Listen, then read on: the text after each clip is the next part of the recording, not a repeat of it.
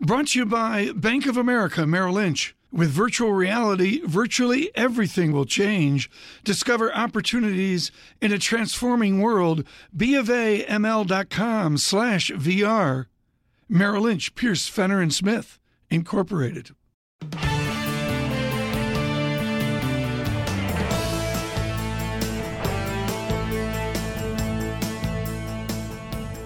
Welcome to the Bloomberg Surveillance Podcast. I'm Tom Keene with David Gura. Daily, we bring you insight from the best of economics, finance, investment, and international relations. Find Bloomberg Surveillance on Apple Podcasts, SoundCloud, Bloomberg.com, and of course, on the Bloomberg. Joining us now from the Bloomberg Invest Summit in New York, Brian Belski, Chief Investment Strategist at BMO Capital Markets. Great to see you here amid the hustle and bustle of the link, as we call it, the pantry here at Bloomberg. So this is what the real people do, right? Run around like outside this? Outside the confines of our radio studio. Brian, let me ask you about how you're regarding what's going to happen tomorrow. It's not a risk event, I suppose. It's three big risk events. How much attention are you paying to what's happening with the ECB, with Capitol Hill, and indeed with the election in the UK tomorrow? I'd probably say that the ECB is number one with respect to what happens fundamentally, because we've had, kind of growth, let's say, volatility in terms of Europe, what's happened from not only on economic earnings but demographic side of things. And things have changed in Europe the last 12 months. So from an investment standpoint, David, I mean, how are we going to position there? And then what does that mean for emerging markets? Because remember, Europe and emerging markets are very tightly correlated.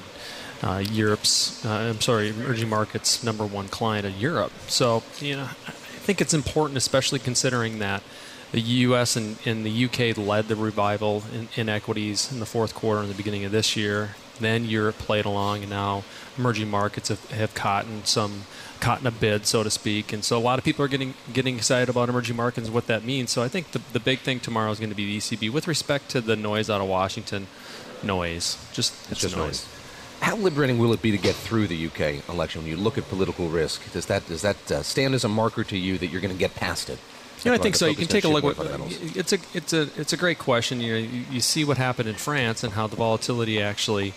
We did not see the big volatility spike post the French election. We had the pre-election and then the real election. So, it's a foregone conclusion that May is going to win. But at the end of the day, again, how many seats did the Conservatives win and retain and things like that? So, and what's the direction with respect to Brexit, and what does that mean for the total Eurozone GDP? So, and then go back to the ECB. I think that's going to be the key thing tomorrow. You've written that over these last 6 months or so, what we've seen in terms of price returns has been driven by momentum and rhetoric, not by fundamentals and process. How does that complicate things for you as an investor? It's horrible. I mean, mincing no words here this morning. No, I mean it's literally impossible to be writing about the market every week and try to provide this great grandiose value add that everybody thinks they're doing, because nothing's really happening. The market's been in this tight trading range the last couple of months, and everybody wants to try to make this big call about what's going to happen on the market. But at the end of the day, we still think it's about buying stocks and being in the right industries and sectors. And I think there's a big contingent of what people that do what we do and investors that just don't get that. Within this is the mood of investors. Do they feel like they've missed the market? Do they feel like they're in the market? Is there an irrational exuberance? My team and I were talking about this yesterday. We're getting the sense that more and more investors that we talk to, more and more clients feel like they need to be in the market than want to be in the market, especially considering the kind of move that we've seen. And I hate to use this word complacency, Tom, but I just think that people are kind of boring themselves to death in terms of owning the same stocks. There's no original thought. And again, I think there's so many binary opinions out there. It's either or. There's nothing in between. And what we see is on Friday, David, all the gloom comes out. Right. I mean, I know you're looking at kale sales in Brooklyn. Yeah, okay. Brian and I are looking at the gloom reports coming out on Friday at 4 p.m. World's going to end, and it makes for a great weekend. Reading Brian Belski with us. We are within our world headquarters. We're not in our studios. We're there's sunlight here. Yeah. There's people in sunlight, yeah. In Bloomingdale's, off in the distance. Good morning to all of Bloomingdale's. Of course, we're here. Our special coverage, our Bloomberg Invest Conference. Take us through your portfolio right now. What's been doing well? You've had a lot of success with technology. Are you overweight financials as well? What's attractive about financials right now? We're overweight financials, and we're wrong right now. And I'm not ashamed to say we're wrong because, the bond market's in control of everything.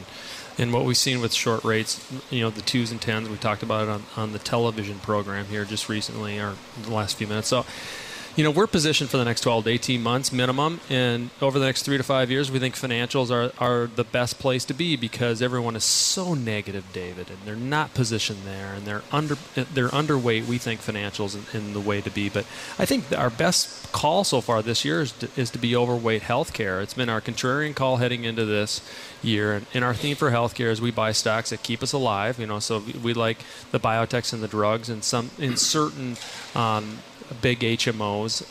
But, I think what's going to end up happening is I think the biggest call right now is everybody thinks that growth is scarce and growth outperforms, so we're going to buy the FANGs and say the same old crap. And for lack of a better way, let's have some original thought, man. Let's go out and buy some stocks and own a portfolio and manage a portfolio. So what we've been doing in the real live money that we run for our Canadian investors for the bank up in Canada is that, we run portfolios of 35 to 40 stocks. All 4 of our products are outperforming our mandate, just principally because market goes down a little bit, we buy more of our favorite names. Market goes up a little bit, we've been peeling back. So we actually, this past month, peeled back a little bit in some of those FANG names, principally because they've had big runs. And we don't think that type of price momentum can continue over the next 3 to 6 months. 12 to 18 months, yes. 3 to 6 months, probably not. Strikes me that's so workmanlike. That's so old school. To do the kind of deep I'm an old soul, David. I'm an old soul. So many of people that do what I do are so focused on the macro, and quant, and nobody knows how to talk about stocks or themes or invest anymore. Does the public want to talk about stocks, or are they all bundled up in passive funds? I think they're all bundled up in passive funds. I think, again, more ETF questions from taxi cab drivers and car drivers than we do stocks. Is that right? I go back to the 90s when cab drivers were giving us stock picks here in this town, and I think we will get back to that point, but I think still we're more focused on, the public is more focused on the headlines and the big picture stuff, and that's what's causing all the noise. You mentioned financials, and I just wonder what you see there. There is all the negativity that you describe. What do you see that others don't? Well, in the financial side of things, we want to be in those companies, what we call the big box retailers that have the complete menu, right? So what has been the crown jewel of the financial services industry, the big box retailers, the last 2 to 3 quarters? It's been the capital markets business, yes. Right? So we had big trading volumes last year. We had M&A activity, so capital markets done very well. So why have they done very well? Because 2 years ago we cut costs. So if you look at the big box retailers now, where they've been cutting costs? Wealth management. Right. So where's the flow is going to come the next several years? It's going to be into the wealth management channel. Okay, Brian Belski with us, BMO. Very quickly here, and of course our coverage of Bloomberg Invest Conference on Bloomberg Radio brought to you by SEI, which means we get celebrities that walk by as they come in at 7:05 a.m. Joining us now, Scarlett Fu, in at 7:05 a.m. Do you have a question for Mr. Belski? Are we talking retailers or are we talking banks? I just walked in and Tom waves me over while I'm eating my banana. Well, let's talk retailers. That's a good idea. Scarlett used to get up early in the morning. Now she's a big shot. She just comes in later, and it's no big deal. What about the retailers? Dana Telsey out with a really tepid note on Macy's after their meeting. So we just published a piece on consumer discretionary. As you know, that consumer discretionary is the most eclectic sector in the U.S. market, right? Most eclectic sector in the U.S. market, and we had no mention of retailers in that sector note because we're really worried from a secular basis, longer term, what's happening in retail. Clearly Amazon, if you take a look at the consumer discretionary sector so far this year, Amazon's 400 basis points, meaning 4 percentage points of the full performance of the sector. If you take that out, consumer discretionary is underperforming. Okay, we got to go. Brian Belski, thank you so much. Scarlett, if you lose the Lundqvist jersey, wear a Nashville Predators jersey. What, join the bandwagon, really? Yes. David Gurr, we're going to come back with Brian Belski. David Gurr and Tom Keene, our Bloomberg Invest Summit. For those of you that just got through the CFA exam, we're going to talk Nassim Taleb a little bit and Gaussian and Poisson distributions, which is a good way to get to Brian Belski at BMO Capital Markets. Taleb, of course, is the mathematics of rare events. by definition, you don't see the rare event coming. What are the set of rare events you're worried about in the equity markets? Well, I think so many people are laser focused, Tom, on what's happening in Washington. So that's not a rare event? No, it's not a rare event. Where are they? Well, the other thing, too, is we just hate this whole notion of black swans. I mean, corrections happen when you least expect them. It seems to us like everyone is still looking for the correction. When we stop talking about the correction, that's when the correction's going to happen. The exuberance, and it's not there, is it? It's not there. Do you see? I don't see it, David. No. Day-to-day. And so it's going to be something that we least expect. I mean, it's not going to be North Korea. It's not going to be something out of Europe. It's not going to be Washington. It's going to be something else. That's all I know. 2 attacks in Iran today? Maybe. Okay. All right. No, but seriously, you and I have these recollections. I would respectfully suggest, Brian Belski, it starts in the bond market where there's a bond transaction that gets left on a Wall Street desk. Right. There's some form of short, could be short, 5-year convertible, 0 coupon bond. Something doesn't work in the savvy bond market, and then that comes over to the equity market. The savvy bond market's been right for 35 years now, and so it's something probably in the bond market, but I have not fear, but just trepidation, Tom, that's going to be a liquidity event, right? Some sort of a liquidity event. Is it private equity not happening? Something not connecting there. So many assets since 2008, 2009 have moved out of the hedge fund world with respect to derivatives into private equity. Is it something in private equity that occurs? I mean, again, I'm just speculating. We're not talking enough about that. So it's either something that we've become so dependent on, Tom, meaning bonds, or something that we're not expecting. Because of our Bloomberg Invest conference, I'm going to rip up the script here. Brian Belski, the basic idea of the passive-active debate. Now, you're getting paid to say active. I get that. Where do passive funds fit in? No, I'm getting paid to be right, Tom. And so... Yeah, ask them about the Vikings when you get a chance. That's emotional. Where do passive funds fit in? Where does buying the index fit in?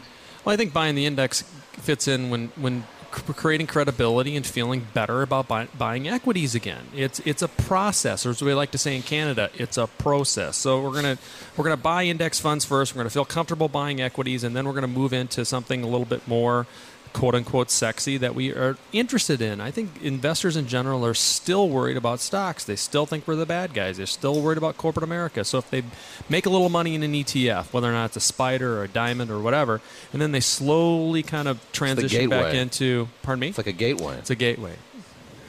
I'm not going to use the second word of that, but it's a gateway to it. You've got these 40 stocks in the portfolio. How are you picking them? What are you looking at principally to decide what you're going to invest in at this point? Well, we start and stop with what we think with respect to the overall market, what our sectors are, and then build it from the bottoms up. So, I mean, we have the very good fortune of knowing a lot of analysts around the street. So we look at how these stocks fit into sectors, and we rush out. We touch base with some of these analysts, but we also use some of our own models in looking at stocks.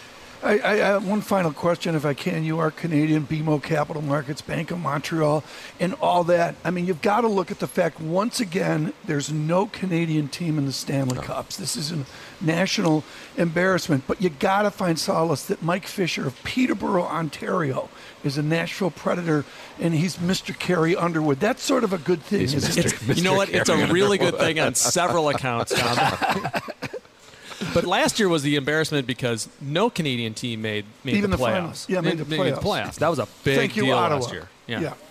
Well, very good. We'll leave it at that. Brian Belski, thank you for the hockey update with Mr. Carrie Underwood. I got to be honest, folks. You got to root for the Predators. They don't even know. They don't even know in the arena. They're going absolutely mental, like it's football or NASCAR.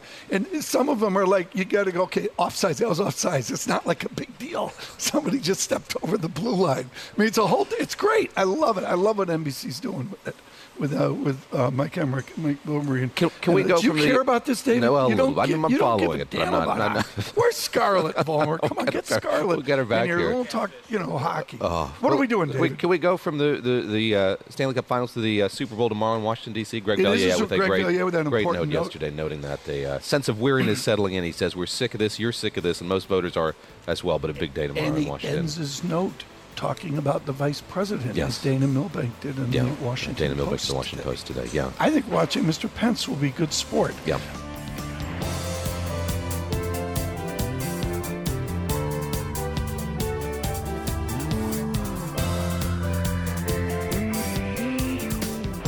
David Gurr, the president, tries to get out front of the festivities tomorrow. Yeah, Tom, you and I stay on top of the president's Twitter feed. Here's a tweet of relevance to our audience this morning. President Trump tweeting, "I will be nominating Christopher A. Wray, W-R-A-Y, a man of impeccable credentials, to be the new director of the FBI. The president deciding on him after meeting with him and John Pistol, the former head of the TSA.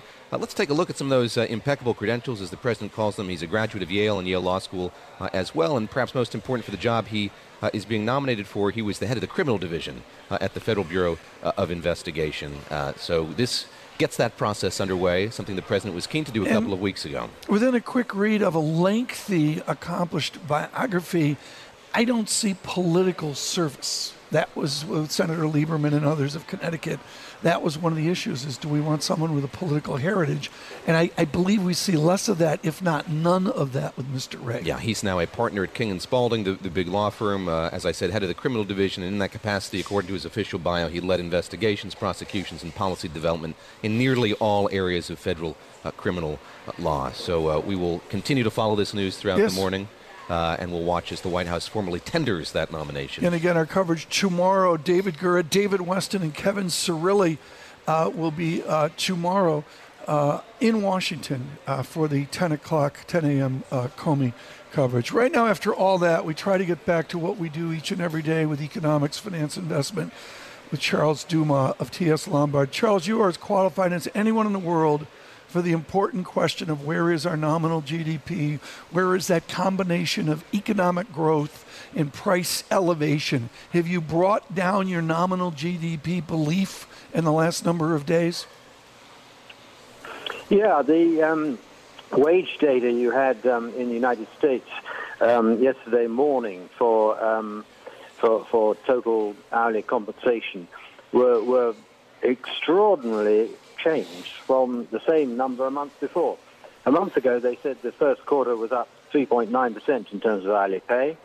And yesterday morning, they said, actually, no, the first quarter was only up 2.3%, which is like a huge reduction. And so we have to assume here that nominal GDP will be weaker. But we don't think that real GDP is going to be inhibited by this. We just think that inflation will be less. This is a really important dynamic, folks. And again, there's four ways to go here, both up, both down, or a mixture.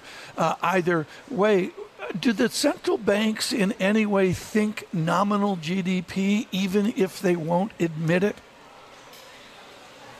Well, to be quite honest, I'm not probably the right person to talk about how central banks think. We try to figure out what they're going to have to think ahead of time. And in this case, we think that probably Mrs. Yellen will want to get the funds rate up to something that roughly matches inflation, which means, about 3 more hikes this year. And be ready in case there is an inflationary pickup next year, which I'm bound to say looks more likely than not. Charles, you've been advocating for a long time here for a plan B when it comes to Brexit, for the UK exiting the European Union. I don't know if we're any closer to getting that or if we will be after the election results tomorrow, but what would you want to see in that? What would a plan B look like? What's your ideal plan B? Well, I mean, I don't think anything's ideal here. Yeah. Neither Plan A nor Plan B. The main point about Plan B is simply that it should exist, because at the moment the British are being told by the EU people, the EU negotiators, that actually they have no option but to pay large sums of money and in order to get free trade. Now, it may well be that we should pay substantial sums of money to get free trade. And it may well be that's how it ends up. But the bargaining position is substantially weaker until such time as it's clear that we can survive and do okay if there is no agreement. What's this economy look like that the next Prime Minister is going to inherit? Be that Ms. May, be that Mr. Corbyn. What's the UK economy look like? What are the biggest deficits in that economy as you see them? Well, the biggest risk by far, it seems to me, is that if we don't have a well-conducted negotiating process about Brexit, then you're going to see suddenly a confidence problem in the financial markets and in the business sector. People starting to say, well, look, this really doesn't look like a well-managed exit, and so we're going to get out first. At the moment, people are assuming the worst. in making their business plans, but they don't actually have to fix their plans till the end of the year. So the government's got about 6 months to articulate, first of all, what it's really looking for, and obviously that's a negotiating position vis-a-vis the EU, but also what happens if the negotiations don't work or break down, in which case we've got to get by on our own. And it's a perfectly feasible thing to do, but there needs to be a detailed and convincing plan. Charles, you have a number of books on China. They have been remarkably prescient about everybody get over the doom and gloom and fear. Is China as resilient as when you wrote those books a few years ago? Well, we were fairly negative about China when we wrote those books, and I think it's fair to say that some of that negative feeling has become the consensus. At this stage, I would say that China is going to be fine, at least until the other side of the big Congress this autumn. And in fact, in all probability, they are going to modify their target growth rate from the 6.5% they have at the moment to something much more achievable, like 4 or 5%, and thereby give themselves a decent chance of curbing the rapid increase of debt, which has been going on until recently. So that's really the crucial issue, is how they plan the trade-off, because they can't at the same time have fast growth and a relatively high exchange rate and curb the debt growth. So if they want to curb the debt growth, they've either got to have slower growth or a big devaluation. And we know they don't want a big devaluation, so chances are they're going to have to go for a distinctly lower growth target. Now, that doesn't mean that they're in trouble. It just means that they've got to face up to reality. Charles Dumas, thank you so much for the briefing. He is with TSLombard in London.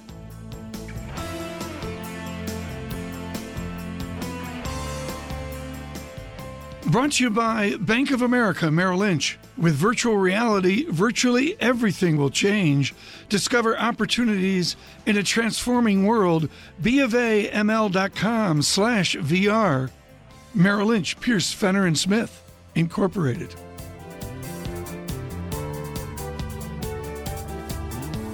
William Gross is with us, which is often, and he's been generous at Janus Henderson of being with us for Jobs Day and such, but it is wonderful to have Bill Gross in our New York headquarters today. He's here for the Bloomberg Invest Conference, and that's brought to you by SEI, but we thank Bill Gross for being with us. Did you come by Greyhound bus? You don't like to fly, do you? Well, I don't like to fly. I'm a white knuckler. Actually, I was an early Navy pilot that bailed out, so to speak. And I took the Greyhound bus. I didn't go as far as a famous football commentator that takes the bus. John Madden.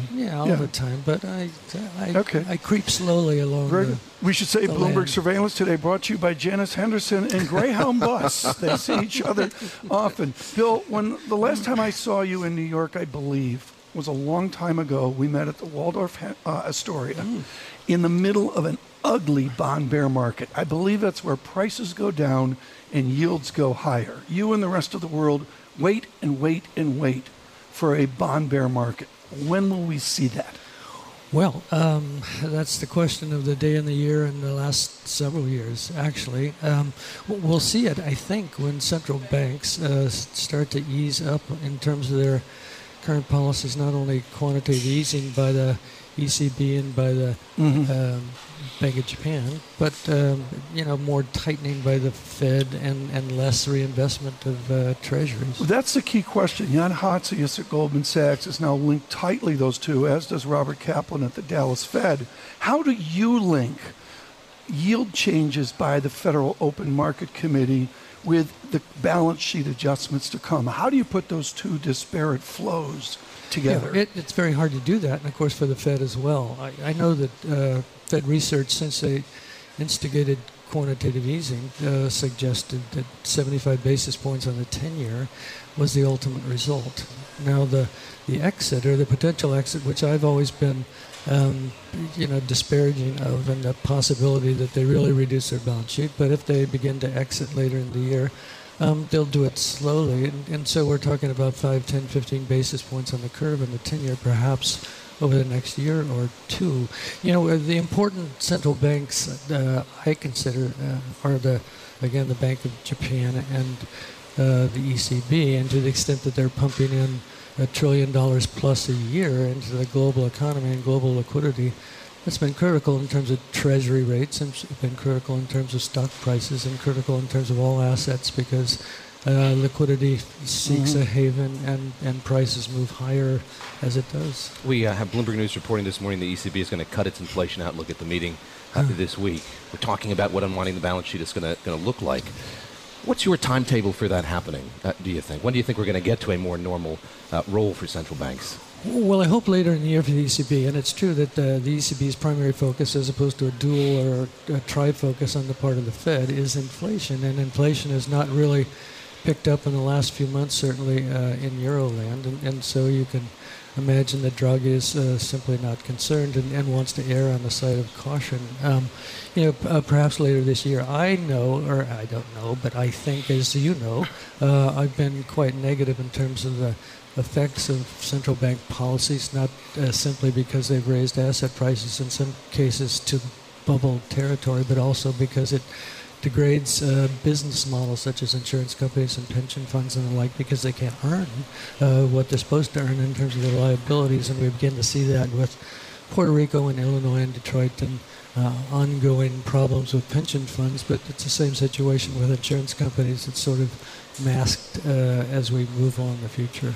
Get the sense that 3% growth is this administration's white whale, and they talk about it so much. Maybe they're willing it to happen here. When you look at the tools at their disposal and what they're doing, are they using the right ones? Are they going down the right path to get to that level of growth, do you think?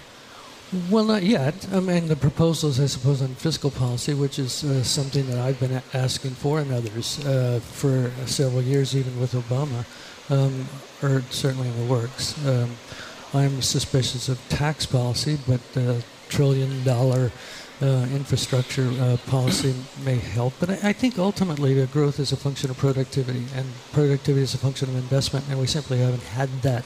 My thesis this month in terms of the investment outlook is that money is making money with money, but money doesn't lead to investment in the real economy, and I think that's the problem that Trump and the U.S. economy will face over the next several years. Bill Gross with Janus Henderson. He's with us now at our Bloomberg Invest Conference on Bloomberg Radio, of course, brought to you by SEI. Bill, I just looked up. If you really book now, $235 Greyhound, L.A. to New York, you can get it back. If you delay a little bit with Bloomberg Television, it may cost you $271. When you came here, you went out North Platte through Des Moines, and then you got up to I-80 and you take it over east. When you do this, Bill, you get a sense of the nation, and you've been dead right about the nation's financial repression. Don't talk to the fancy people in Newport. Don't talk to the fancy people like us in New York. Talk to the rest of America about financial repression. Well, you're right, and Des Moines has been my favorite metaphorical Why do you use location. Them? Well, because it's in Iowa, and because it's Midwest, and because there's corn there, and because wrestlers too. because people depend on savings ultimately, not just in Des Moines, but the rest of the country. And why do people depend on savings? Well, for education, for retirement, for health. And when you can't earn more than 50 basis points on your savings in a bank account or with a 6-month CD, then there are problems aplenty in terms of the ability of Des Moines and other middle-class Americans to reach their goals.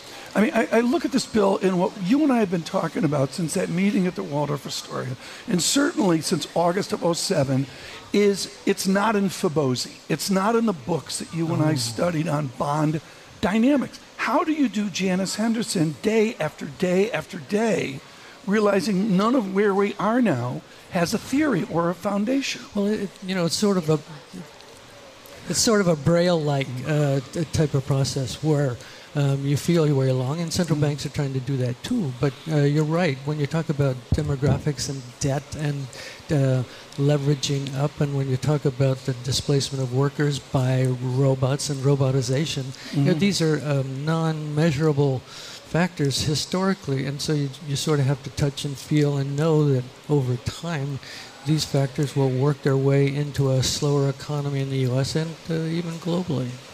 You were talking about infrastructure just a moment ago. The president wants to get more private investment in infrastructure. What are the challenges to doing that? How does he make that successful, getting more public-private partnerships, getting more private investors to invest in American infrastructure? Well, there's a political problem. That's not my area of expertise, but you're right. Trump's emphasis has been on public-private, and I think there are a lot of willing private partners. A lot of private equity firms have geared up to take advantage to make money from infrastructure problems. And so, if you combine that with congressional action, then I think you have something to go with. But the $1 trillion is over a long period of time. It takes time to put these into effect, and so it may take a while. Very quickly, Bill, does the drama of Washington diminish GDP and dampen the animal spirit of the nation? Yeah, I think so, to the extent that risk is a factor in terms of forward-looking investment. Hope is really the essence of capitalism, and to the extent that you have turmoil in Washington and turmoil on a global basis, I think that's a problem. Bill Gross, thank you so much. I've got it from Thank You Greyhound for emailing me. 2 days, 17 hours, 30 minutes is your fastest trip back. Bill Gross is with Janus Henderson from our Bloomberg Invest Conference. This is Bloomberg.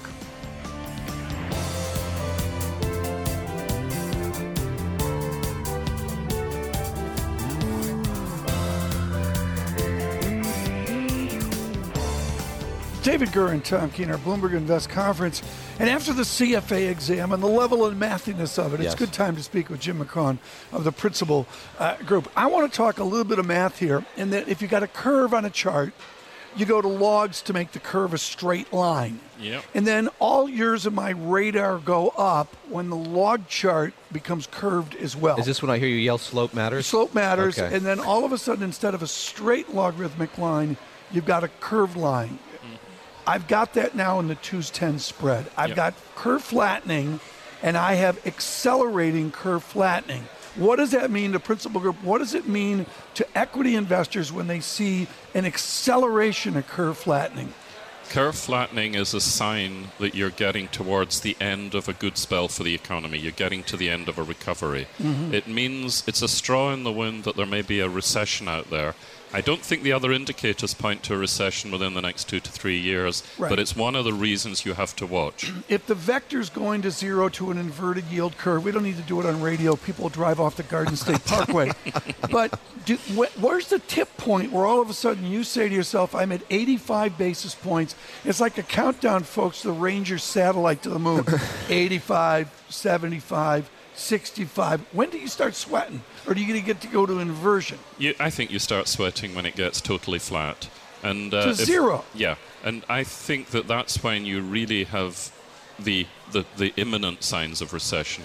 Now, the most likely outturn on the Fed funds rate right now is maybe 2 25 basis point increases this year, and maybe 2 more next year.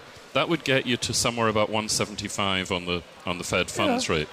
I don't see that means that the 10-year would be anything very different from 210 to 220, which is what it is now. I think what you're seeing is late-stage growth in the economy, which gets accommodated in interest rate terms by yield curve flattening. So I think this is actually pretty normal at this stage of the economy. We need to be a bit on recession watch as we go into 2018. I don't think it's imminent, however. We have a 2-day Fed meeting next week, and it's likely, or one would hope we'd get some more indication here of how the balance sheet unwind is going to go. What are you most worried about in the context of that? What's the riskiest facet of that to you? Yeah, David, I'm not at all worried about the balance sheet unwind. You know, the build-up of the Fed balance sheet was, 2008, 9, 10, and it was done by maximum of 10-year bonds. Those are going to start rolling off next year. Just naturally, yeah. Just naturally. I don't think they need to sell much in the market. So the unwind doesn't really bother me. I think we're at a point where the economy has self-sustaining growth, though not particularly vibrant. And that's an okay position to be in, because it's when the economy overheats that you bring about capacity constraints in a recession. So I feel fairly positive about the next year or so for equities. The OECD was out today with its new economic outlook, and it was a fairly rosy picture, rosier than one might have thought perhaps. But one of the things the OECD flags is the need for more global participation. And I wonder, in light of what we've seen here over the last week, 2 weeks, with the president's trip to Europe, with the U.S. withdrawing from the Paris Accord, what that portends for the kind of participatory global economy we've become accustomed to. Well, there's no question that this administration in the U.S. wants to see bilateral, not multilateral deals. Let's hope they get the bilaterals done, because to your point about participation, it would still happen in a bilateral world. So I'm not yet in any kind of panic about that. On the OECD numbers, the two things I would question. Europe. Is Europe as self-sustaining a recovery as it looks? The positive signs from Germany, I think, are largely a result of last year's weakness in the euro. I think it remains to be seen whether the core eurozone can carry on growing in spite of getting to a point where the euro is a bit stronger. So that would be one of my questions. The other is China. Yeah. Will China continue growing at the rate they expect? Is there exuberance out there? Is there institutional exuberance? Is there retail exuberance? Not really, Tom. I think this is the bull market nobody loves. And it just can't end because there's not a blow-off. There's not a capitulation. There isn't. And, you know, if I look at equities, what will end the bull market? Well, I think you have to get to a point where everybody's in, or most people are in. And to me, that feels like 25 times earnings, not 18.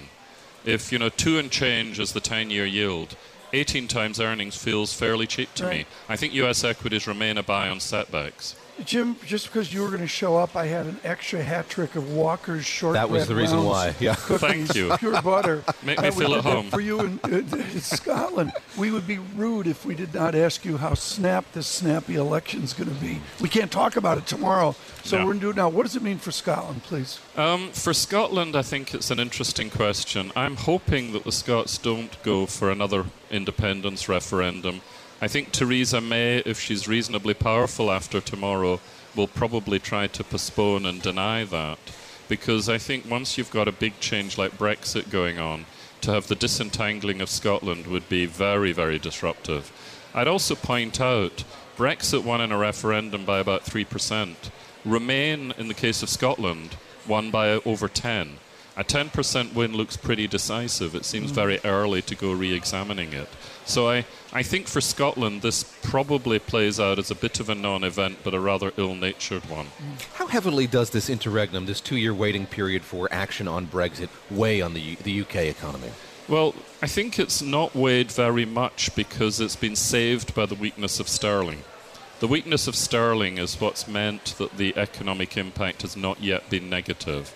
I think there is the likelihood, if there is a serious impairment of trade relations with the Eurozone, which, looks likely, all the talk is of a hard Brexit, no deal or a difficult deal. If that's the case, then you either need further weakness in sterling or you will see a pretty seriously impaired UK economy 2 years out. I think this is one of the tail risks in the world economy right now. Jim McCaughan, thanks so much. Greatly appreciated with Principal Group today from our Bloomberg Invest Summit. Thank you so much. Come back. You. I love how he shows up every time there's a UK election. There's been a lot of them recently. Yeah, that's coincidence, Tom. In all seriousness, he's on a panel later this morning here with Julia Chatterley, our colleague, on populism, policy, and positioning, the macro view. So we look forward to that on Bloomberg Television and Bloomberg Radio. It is a Bloomberg Invest Conference from our world headquarters on Bloomberg Radio.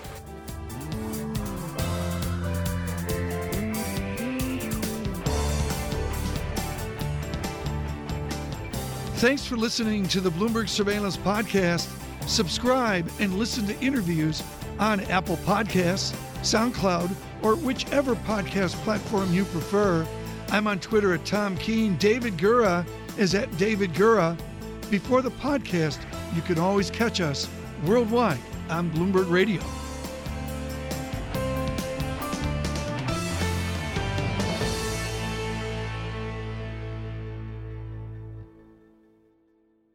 Brought to you by Bank of America Merrill Lynch. With virtual reality, virtually everything will change.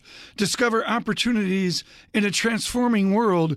BofAML.com/VR. Merrill Lynch, Pierce, Fenner & Smith, Incorporated.